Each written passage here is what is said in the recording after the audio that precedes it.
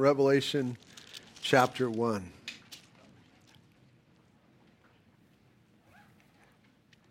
It's the recurring theme through the book. Jesus certainly hammers it home in chapter 22, but look in Revelation chapter 1 where we started in verse 1. It says the revelation of Jesus Christ. Okay, that's cool. What are we supposed to do with that? Which God gave him, okay, that's nice to know, to show his servants, who's that? That's us. Things which must shortly take place. I hope we believe that. I hope something's happened in our lives since we started to where that is stirred up in our hearts way greater than anything else. Verse 3, blessed is he or she who reads and those who hear the words of this prophecy and keep those things which are written in it, for the time is near. We've seen things like this all the way through. Father, this morning as we turn our hearts to your word, Lord, you've got to stir these things up. Lord, we don't want to become lazy.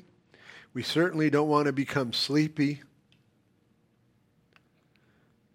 But Lord, stir these things up that they would become such a part of our fabric as a believer, as a follower of Jesus Christ.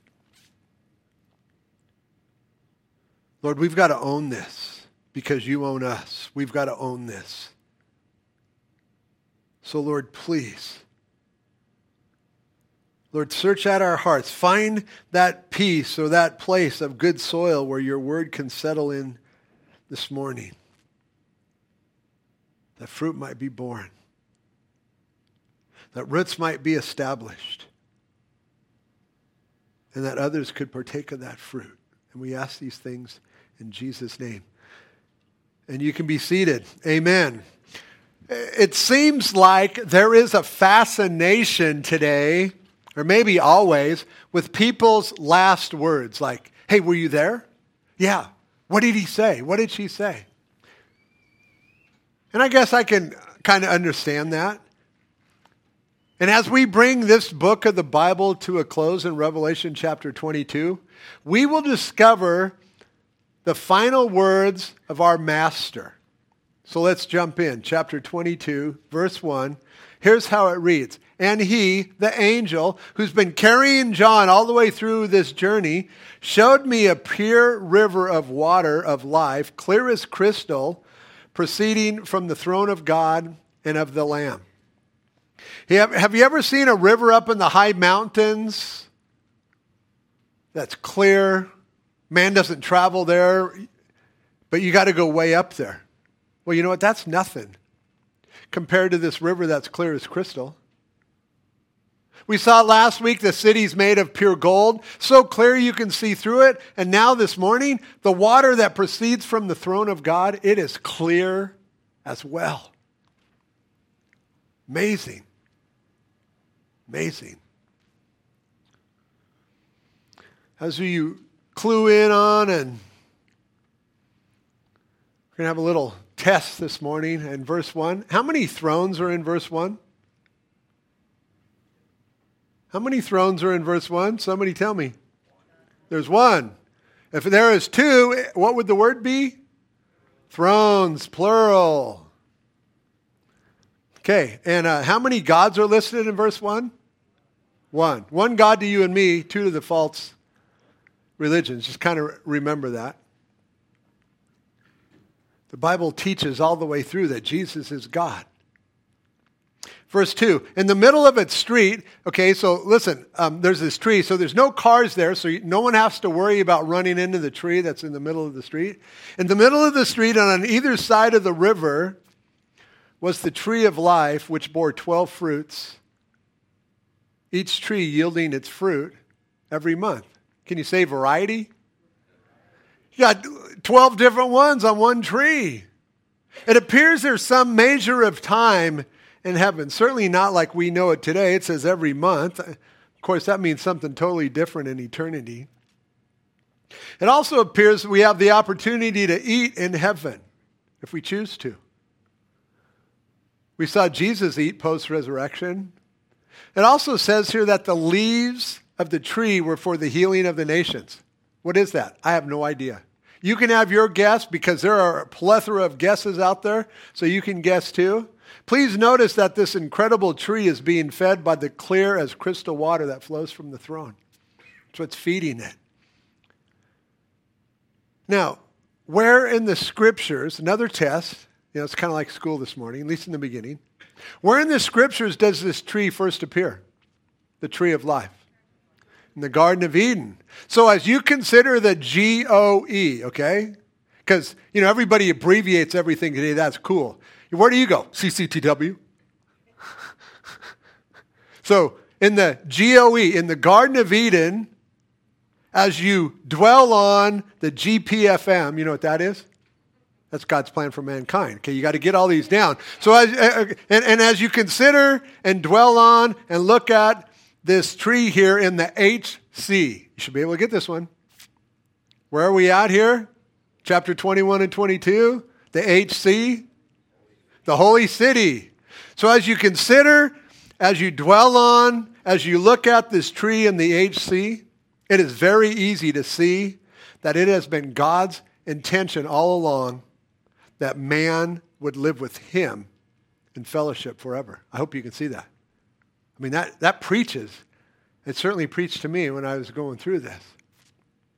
But when man rebelled against God's plan and got the boot out of the garden, someone uprooted this tree of life and planted it in the holy city, in the middle of the street. And this place is prepared for those who believe in him. The question that comes to my mind is, what is this tree of life? If you remember all the way back to chapter 2, you might want to look there to remind yourself, as Jesus is writing to the church of Ephesus in verse 7, Jesus says this, "He who has an ear, let him hear what the Spirit says to the churches. To him who overcomes," we want to be overcomers. We got to be overcomers. "To him who overcomes, I will give to eat from the tree of life, which is in the midst of the paradise of God." Man, I like that. The NIV reads, "To him who overcomes, I will give the right to eat from the tree of life, which is in the paradise of God." Man, I don't know about you, but we should be excited about that. Eating from this tree of life, this thing that was in the garden that Adam and Eve got booted away out of because of their sin, God has it here for us, his kids, that have turned to him when he called us. Those who have allowed Jesus to be their first love. We don't want to be like the church in Ephesus here where they walk away from their first love. So we want to stay in love with Jesus, that we might eat of this fruit of this tree. Verse 3, "In this HC there shall be no more curse." Okay, maybe we didn't quite understand that. "In this holy city there shall be no more curse." Yeah, that's only because Mike was at the first service. "In this holy city there shall be no more curse." Yeah. I'm thinking all of you should go to a Pentecostal church next week, figure it all out, and come back. Okay. "In this holy city, there shall," or maybe you don't know what the curse is. Death, sin, trials, temptations, backache, sweat. The curse that sin brought into this world. It's the curse. "In this holy city, there shall be no more curse." Pretty weak. I guarantee you yell at your TVs and for your teams and others, and the neighbor's dog way louder than that. "In this holy city there shall be no more curse, but the throne of God and of the Lamb shall be in it, and his servants shall serve him." Now, please don't think you're going to scrub the floors, or ladies, you're not going to pick up after your husbands. That's not how you're going to serve him. You'll see at least one of your jobs when we get there in a couple minutes. Even though we live under the curse today, when we arrive in the HC here, no curse for those who turn to Jesus today. If you haven't turned to Jesus, you are still under the curse. Okay, one more test. How many thrones again here, does it say? One. How many gods? One God. Trinity, tri meaning three. Entity, it's the word that means unity, one. This is a definition right off the Billy Graham website. The Bible shows very clearly that there is only one God, and yet there are three personal distinctions in his complex nature, traditionally referred to as three persons in the Godhead: God the Father, God the Son, and God the Holy Spirit. Each is distinct from the others, but never acts independently. They are one in nature and purpose. This mystery is called the doctrine of the Trinity. And like I said, one day we will know even as we're known. But for now, in our finite minds and understanding, it's maybe a little hard to grasp, but not if you go looking for it in the Scriptures. It's everywhere. Jesus is a couple hours away from being arrested. He's walking to the garden for that final prayer session. Philip says to Jesus, "Lord, show us the Father, and it is sufficient for us." And Jesus said to him, he's been with them 3 years, right? Jesus has been pouring into these guys for three years. And Philip says, "Hey, Jesus, show us the Father." And Jesus says to him, "Have I been with you so long? And yet, have you not known me, Philip? He who has seen me has seen the Father. So how can you say, 'Show us the Father'?" And that probably sounds very, we all know that. But do you know this? Do not believe, or do you not believe, this is what Jesus says to him, "Do you not believe that I am in the Father and the Father in me?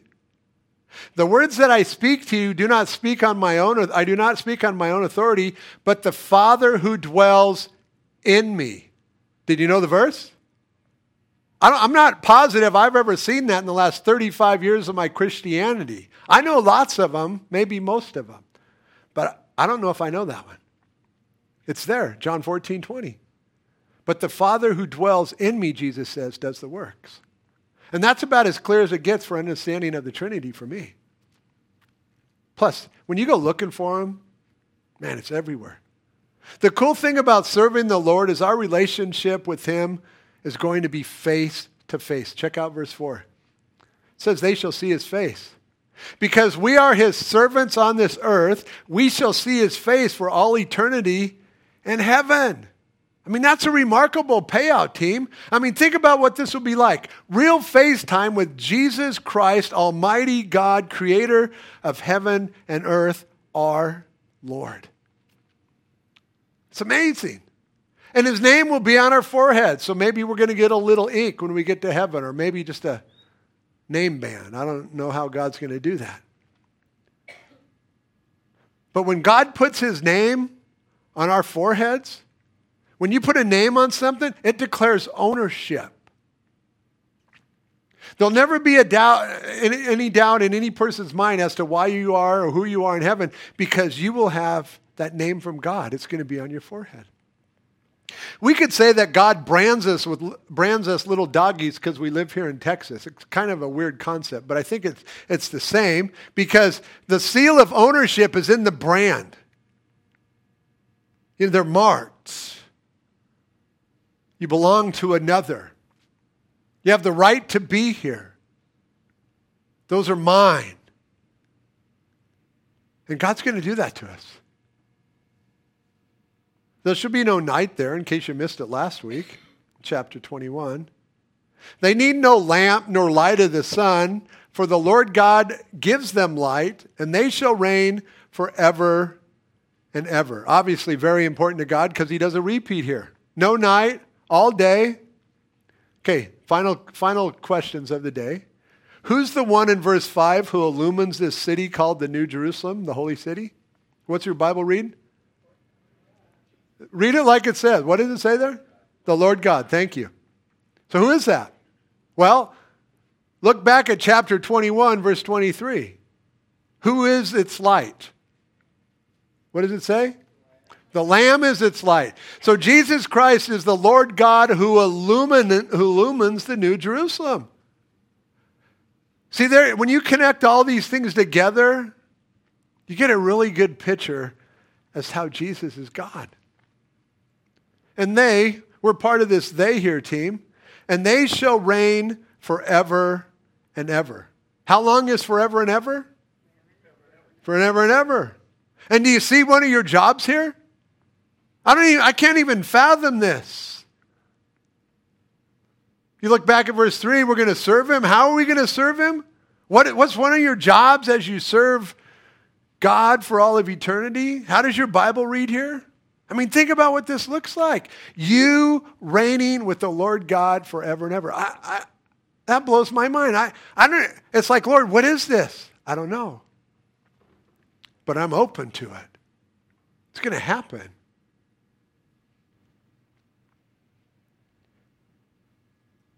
I mean, what's the alternative? Reigning with him forever? Or an enemy? Lost forever. Jesus died that whosoever will could come. Then he said to me, this angel leading John around, these words are faithful and true. Hey, pull those number verses out of your Bible because they are never originally written in this letter. Look how this reads. Last part of verse 5. And they shall reign forever and ever. These words are faithful and true. Man, that's mind-blowing. As a perfect angel declares the word of God to you and I, this is it. And the Lord God of the holy prophet sent his angel to show us, his servants, plural. It's us, his servants. The Lord God of the holy prophet sent his angel to show his servants the things which must is a verb, you should write that in there. Shortly is a noun. And what's a noun? Sorry, I guess I had one more question. It's a person, place, or a thing. It's not a verb. Shortly is not a verb here. It's a noun. He sent his angel to show his servants the things which must shortly, this event in God's heart and mind, take place. Now please, step into the shoes of these who are receiving this letter from John. Rome is hammering the church in 95, 96 AD. Christians are being killed. I don't know if they wake up in the morning and go, hey, how many went to heaven last night? But Rome is hammering the church. I wonder if they ever thought, hey, we're losing the battle. Well, not when they read this. The Lord God of the holy prophet sent his angel to show them and us how the movie ends. We all win. This must happen. You see the thing in the church, the way God set this up, he set up the imminent, immediate return of Jesus from the beginning. Every church age has to be looking for that. See, that's what keeps the church sharp. That's what keeps the church awake, watching and ready for the return of Jesus. Church, now it's our time. This is our time. One of these days, the lost around you will be shocked when we're pulled out of here by Jesus. Look at verse 7 as Jesus speaks. Behold, I come quickly. We're going to hear that 3 more times before we finish this chapter. 4 times total in C22. That would be C for chapter. It's important to remember that one day is as 1,000 years with God. It's also important to remember that Jesus told us that when you see these things beginning to happen, know that it is near, right at the door. Well, what things? How near are we? Well, what things? You should know those things. You find them in the Gospels. You find them in Mark 14, in Luke chapter 21. Let me remind us about those things that Jesus spoke of that are going to be going on in the last days. And I'm going to speak about things that are happening in our generation that have never happened in any other people's generation. First off, there's the return of the Jews into the land in 1948. In the 1800s, the Jews weren't back in the land. They're in the land today. The recapture of the old city in 1967, the rise of Russia as a superpower, or at least so they want to think they are, the revival of the old Roman Empire called the European Union. All of these things are happening in our lives today. The revival of the dark occult practices of Babylon, of drug use and immorality like crazy. The intense increase of natural disasters, tsunamis, earthquakes, fires, all of these things. Jesus said, when you see these things begin to happen, know that your redemption is here. Wars and rumors of wars. There are 45 active wars as of 2018, off the 2018 data. Churches moving away from the truth and compromising with the world. God's word says that's what it's going to be like in the end, in the last days. Nonsense talk about a one world government or a one world religion. People in love with themselves so much, people in love with money, and disobedient to parents like no other time in human history. That's in our day. Okay, how about some of the obvious things, like the nukes, disease epidemics? How many of these have you heard of? Black Death, number one on the list. Yellow fever, mad cow, I add that. It didn't even make the list. Malaria, AIDS, polio, West Nile. It didn't make the list either. The two that you and I would know, mad cow and West Nile, it doesn't even get on the list on the World Health Organization. I went looking at some of these diseases. They are killing hundreds of thousands of people. They never make the news. They never make the news. How about the baby killing in our generation? 61 million abortions since 1973. And listen to this, 58% of them, last year's data in 2018, 58% of all abortions are done by women ages 20 to 29.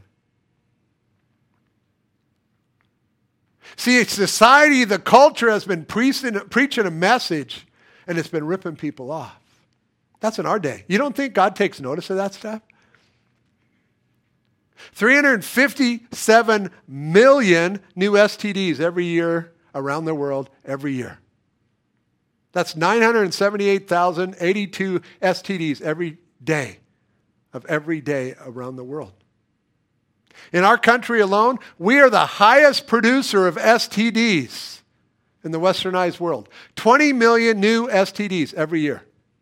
Can we grasp that? 20 million in the U.S. alone every year. So how much is that? It's 54,794 new cases every day. And those are only the ones that are reported, and they say most of them are not reported. This is right off the CDC site, the Center for Disease Control. 54,794 new cases every day. You don't think God takes notice of that? 2,283 every hour. A new STD. 38 every minute. Every 1.57 seconds of every day of every year in our country, there is another new STD. 1001 STD. 1001 STD. And that just goes on and on and on. How is that? Because people are believing the lie that has fed them on all these multiple digital services. This is right off the CDC site, and I quote, "While sexually transmitted diseases affect individuals of all ages, STDs take a particularly heavy toll on young people. CDC estimates that youth ages 15 to 24 make up just over 1/4 of the sexually active population, but account for half of the 20 million new sexually transmitted infections that occur in the United States each year. 10 million amongst kids. 15 to 24 every year. 10 million. And you don't think God takes notice of that? The church hasn't, obviously. Because if we have, we'd be on our face praying because we would see, man, Jesus is coming back right now. We are so different in so many other ways than all the other generations that were before us. And we are not ready. Man, people get ready. Jesus is coming. And then you and I, we need to bring as many with us who are called. It's critical. Jesus says, "Behold, I'm coming quickly." Blessed is he who keeps the words of the prophecy of this book. God has kept his word for us that we might do what it says. Wow, that's really profound. Yeah, but that's what it means. That's why God kept his word. It isn't so we could have something that's set on our counter or carry to church. No, it's so that we can do what it says. And in keeping it, because it's God's instruction manual, as you learn, read, and keep God's word, you're going to be blessed by receiving and doing all the benefits that are in his manual. You will be. You know those manuals you get with your phones or your DVD players? And I honestly, I've never been able to understand them, so I always give them to somebody. Like yesterday, I was like, hey, Thad, can you figure this out? I don't. If you can read and understand those instruction manuals, those owner's manuals that come with your electronic devices, well, you discover all the hot functions. You discover all the blessings, all the shortcuts, all the things that are going to make your life better. Me, though, I only get the basic ones because that's all I can grab a hold of. But it's the same with the Word of God team. You have to read him to know him. And as you know him, you discover all these blessings, all these shortcuts, all of these cool features as you find out about yourself and as you find out about God. See that word keeps in verse 7? It's present tense, active voice with you and me, the subject, continually doing the word here. The Greek word for keeps is tereo, and it means to guard from loss or injury or to watch. It's a word that a warden or a jail keeper would use, to keep an eye on, to observe attentively, to attend to carefully. That's how we're to do the word of God, team. The main intent of prophecy is to lead us to trust, look ahead, and obey God as we apply his truth into our lives. I mean, that's why God speaks these things. That's why this whole book is here. So we would look ahead, we would recognize, wow, and then we'd obey and apply his truth to our lives. That's why it's here. It's not here because he needed an ending. This is the ending, but it's here to motivate us. That's the whole intent, the main idea behind prophecy. It causes us to look ahead and obey God, to apply his truth into our hearts. Verse 8, now I, John, saw and heard these things, and when I heard and saw, I fell down to worship before the feet of the angel who showed me these things. That's the second time he's done this. We could call this a senior moment. He is 90 plus years old. This is the guy that walked with Jesus. He's the last of the original 12 apostles. Some would say he's 96 years old. So it could be a senior moment, but this is not a senior moment. Because look who's just entered the scene. What John sees here, this is so unbelievable that John falls on his face. Because look what he saw there in verse 7. Wouldn't you fall on your face if that happened in your life?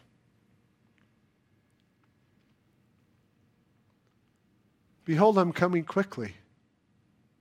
You know, you might know your own business, all of a sudden Jesus shows up. Hey, behold, I'm coming quickly. Turn to the person beside you and say, hey, behold, I'm coming quickly. Tell the other person. I mean, wouldn't it kind of like shock you, wake you up, make you fall down or something? That's what John does. He face plants here, right into the ground. And the angels, being fully aware of Satan's fall by desiring the worship of men. Look what this angel says. Verse 9. He said to me, see, don't do that. Get up. Don't worship me. For I am your fellow servant and of your brethren, the prophets, and of those who keep the words of this book. Worship God. Now, all of that, I don't understand any of that means, but I can tell you what this means. Worship God. The obvious only option for the bride of Christ is to worship God. However, if you fail to worship the God of all creation, look out, because people come up with some really wacky things to worship. You know, I'm not naive to think that all of us are born again going to heaven. I'm not. We're not. I would hope we are. So that means some are worshiping God and others are worshiping something else.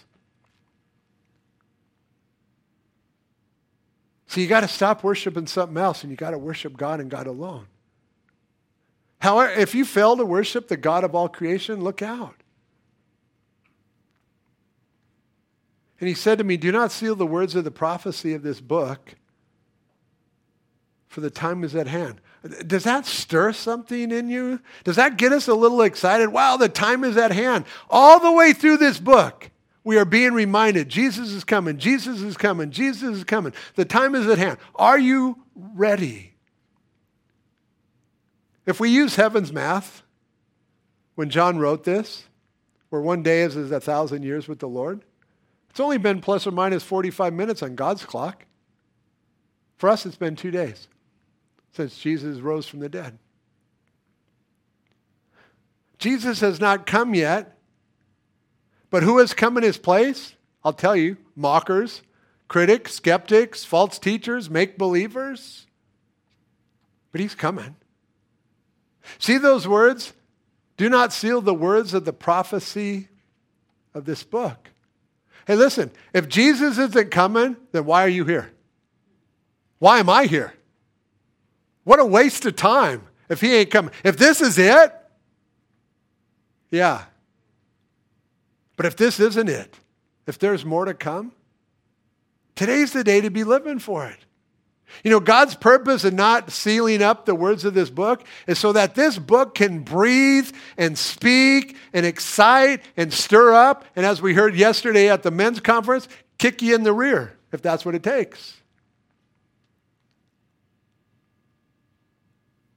This book tells you your eternal destiny.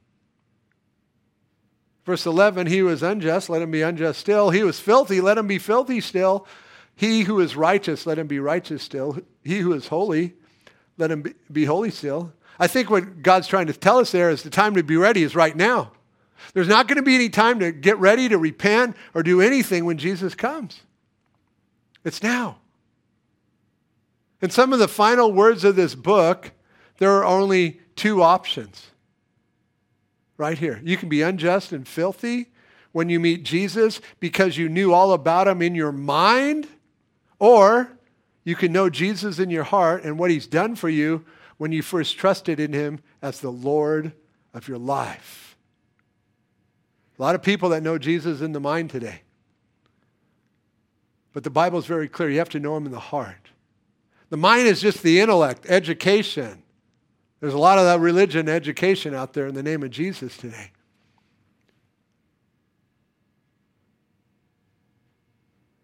The Bible is very clear. If you confess with your mouth Jesus is Lord and believe in your heart that God raised him from the dead, you'll be saved.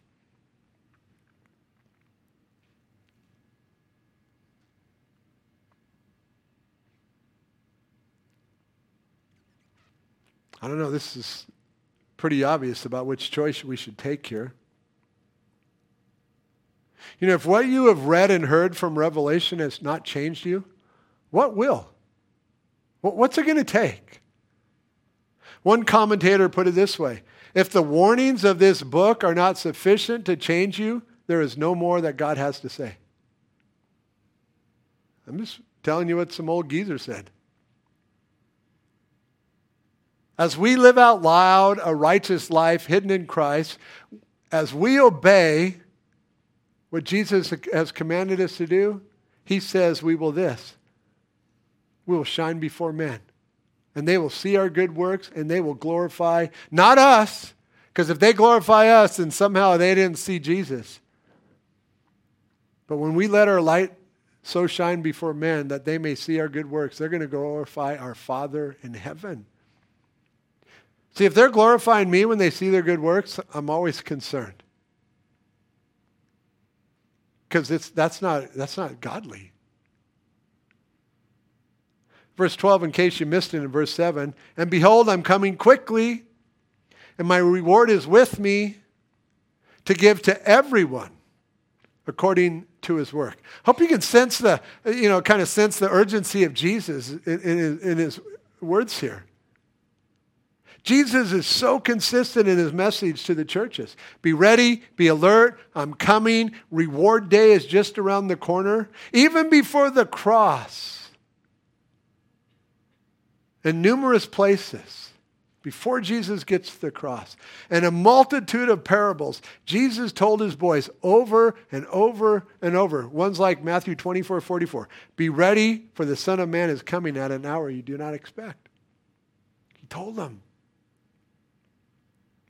Jesus says, I am the Alpha and the Omega, the beginning and the end, the first and the last. And I add, all others are counterfeits. These three titles that Jesus takes for himself is a great reminder to us all that Jesus is always present with us and always all at the same time. He's past, present, and future all at the same time. He sees it all because he's God. He's outside of this whole past, present, and future thing. Punch these three titles that Jesus takes for himself in verse 13 into your Bible search engine, and you'll find that Jesus is also Elohim, Yahweh, Almighty God, and the Lord God. You want to see the Trinity? Well, do the work. Well, I don't have a Bible program. You got a phone, Bible app, search engine. Put these words in there. Go looking for them. They're in the Old Testament as well as the New. Why? Because Jesus is God. He's all over the place. Verse 14, blessed are those who do his commandments. In case you missed it, the other three times. Blessed is he or she who keeps, verse 7, who keeps the words of this book. Verse 9, according to his or her work. Verse 12, and now for the fourth time, in verse 13, Jesus was reminding us who are his of some activity here, church, and for good reason. Blessed are those who do his commandments, that we may have the right to the tree of life and may enter through the gates into the holy city. You see, the activity I do, the things I do for Jesus, that doesn't get me into heaven. No, it only proves that Jesus lives in and is the Lord of my life. I get into heaven because of the blood of Jesus Christ, period. And if there's any truth to that, oh, it's seen. It can be seen. But outside, verse 15. Outside, because these men were alive, walking, spiritually dead men while on this earth. Outside are dogs, false teachers, sorcerers, pharmakos, right out of the Greek dictionary, the using of drugs for the purpose of altering the mind. That includes legal marijuana. Yeah, but the government made it legal in some places, bro. I've heard that since I've been out here. Oh, come on. Little marijuana is not that big of a deal. It's legal in places. Well, you know what? The world made abortion, adultery, nude beaches, prostitution, and shooting up legal too. You want to argue your case some more? Just because the world makes it legal doesn't make it right. God has set us free from these things when we're born again. Man, we are new creatures in Christ. And the sexually immoral and murderers and idolaters and whoever loves and practices a lie, just like we saw in the last chapter, the make-believers. They put their mask on Sunday and they put it in the glove box when they before they leave the parking lot. They're all outside. We saw that last week too. They're all outside. Now please don't think they're lurking outside the city wall seeking to find an entrance into the city. You know, they're kind of watching the gates, and when they're open, they're going to try and run in. Well, no, first of all, remember the gates are always open. You know, these dogs and vile people and liars, the fake believers, I mean, they're not outside the wall like we think. Well, they kind of are. They're just a lot farther away than we might think. Jesus says, I, Jesus, have sent my angel to testify to you these things in the churches. Who's the author of this book, team? Tell your neighbor. Tell your other neighbor. We're a little, don't we have a little, I mean, really? Who's the author of the book? It's pretty, look, it's an open book test. I, Jesus, have sent my angel to testify to you. I mean, Jesus places his stamp on the entirety of this book. And please notice that the entirety of this letter was written to the churches. Plural, passed down through the ages. Jesus wants us to know and understand this book. I'm the root and the offspring of David. Jesus was born through the lineage of David. Only he could take that title to himself. I am the bright and the morning star. It's another title that Jesus takes for himself. And the Spirit and the bride say, come. I like this. Our response is the same as God's.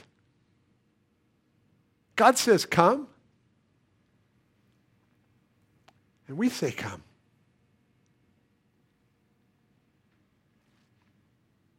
And let him who hears say, come. That's the heart of God here. And let him who thirsts, our response is, come. Consider this, team. Because in order to come, something had to happen. What Jesus had for us was never going to be available to us unless he died. Kind of like a will today. You know, you have a will. I hope you do if you have kids. You know, it's all written out. It's useless till you die. Jesus was never going to be able to redeem us unless he died. As long as Jesus lived, God's new covenant would never, ever be able to go into effect. But when the God-man, the testator, the one who made the will and testament, when he died, that will or that new covenant became effective 1 nanosecond after Jesus died. Probably faster than a nanosecond. He died, boom, effective. You see, his death brought immediate cleansing, forgiveness, pardon, fellowship, and the promise of eternal life to come to this present world. Now here's the obvious, team. No man has ever died to make his will valid and then come back to life so he could execute that will. But the God-man did. It was his will. He wrote it. He died. He came back to life and he executes it. You know, today in our country, this is the executing of a will. The executor is always done by lawyers and someone that's named in the will. That person becomes the executor of the will who's named in the will. But Jesus, because he had you in mind, he joyfully went to the cross and died to activate the will so that the beneficiaries, that's us, would be able to receive. And you reject that? Jesus rose from the dead that he might execute and be the executor of his will and give to all whosoever would come. Jesus died so he could set in motion the terms of the will. You want to know who's named in the terms of the will? You open up the will, whose names are in it? You know, you open it up, this guy gets the cat, this guy gets the dog, this guy gets the painting. When you open up Jesus' will, you want to know who's named in it? It's one word, whosoever. Whosoever will come and receive the free gift from Jesus. That's who's in his will. So who can come to Jesus today? Well, it says, all who hear, whosoever will, all who thirst, and all who desire. You know, God's going to never twist anybody's arm or force anybody into heaven. Whoever desires, let him take the water of life freely. Wow. As I was thinking about that this morning, whoever desires, let him take the water of life freely. That's the same water that Jesus offered the Samaritan woman. Remember that Samaritan woman he met at the well at noon? The one who knew all of the men in her city, if you know what I mean? The one who had been married 5 times and was presently living with a dude out of wedlock. Jesus offered her this living water. Oh, but I'm so bad I can never come. You're crazy. Look at that lady. Jesus offered it to her. Today the door is wide open. The invitation is to whoever desires. Well, I would, but friend, you don't have it tonight, let alone tomorrow. It's today. Today's the day of salvation.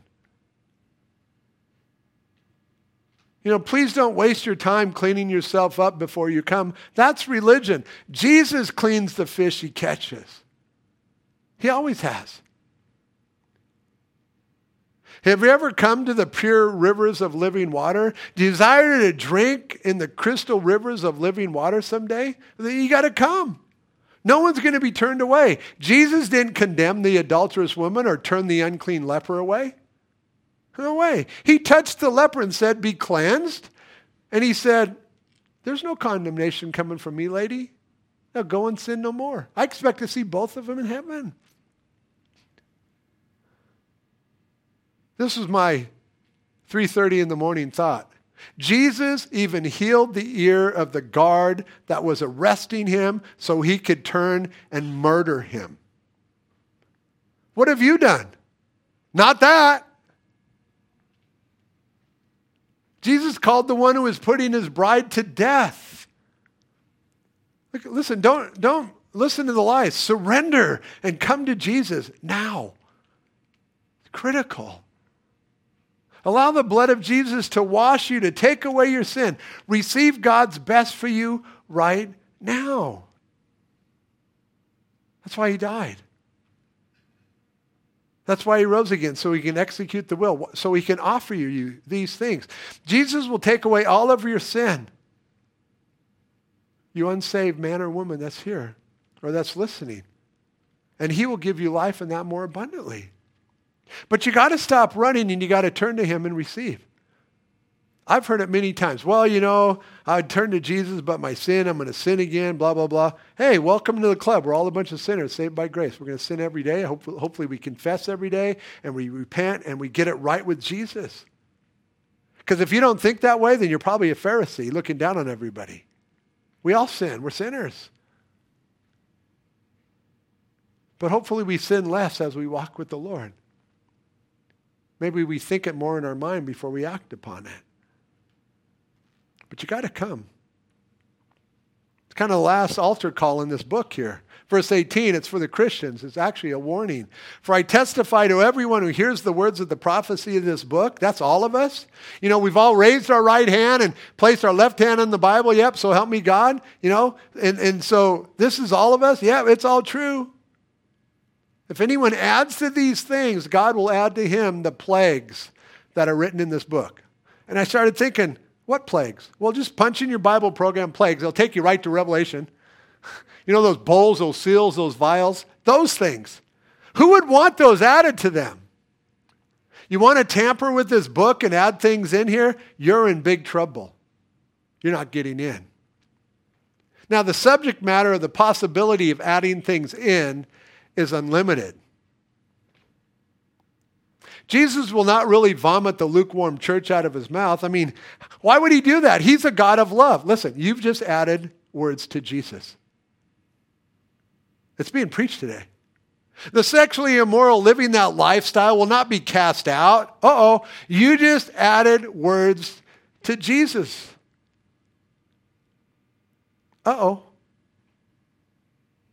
And if anyone takes away from the words of this book of this prophecy, God shall take away his part from the book of life, from the holy city, and from the things which are written in this book.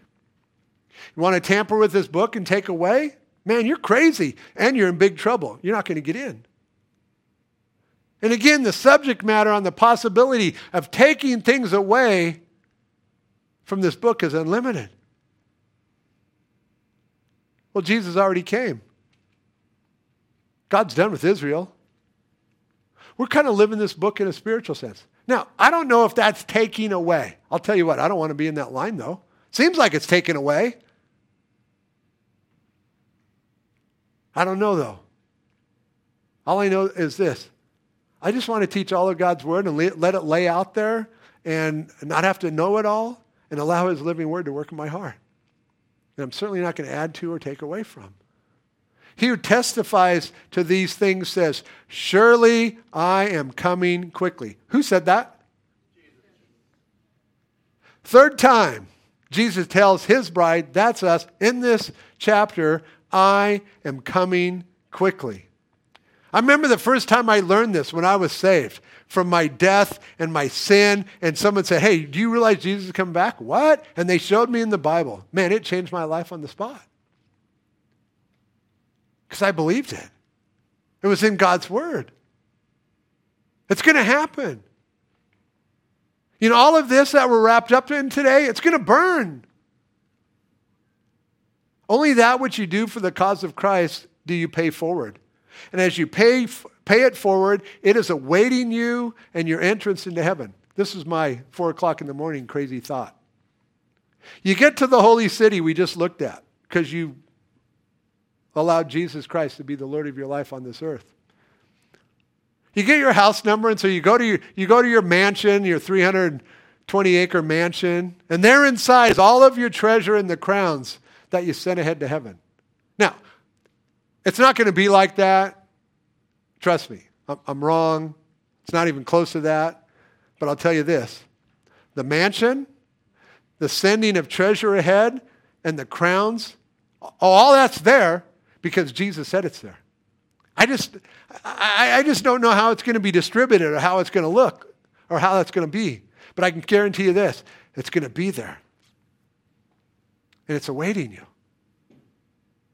See, if this book, these final words of Jesus are surely I'm coming quickly, if that doesn't bring about lasting life change in my life to where it causes me to constantly be looking up and setting my mind on things above and seeking to seize those opportunities that God puts before me and declaring the gospel, I'm missing it somewhere.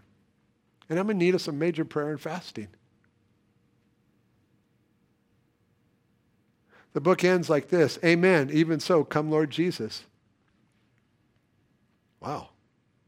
Kind of the reoccurring theme.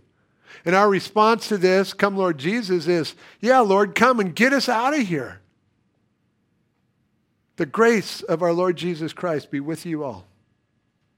Amen. Amen does not mean close the book, it's over. You know, amen, you pray, blah, blah, blah, in Jesus' name, amen. Jesus' name is not the male person. Amen is not, okay, God, I'm done. You can go about your own business. No, amen means so be it. Make it happen. It's going to happen. That's what that means here. All of this is going to happen. So where are you going to be found? Father, we're thankful for all that you want to do in our lives.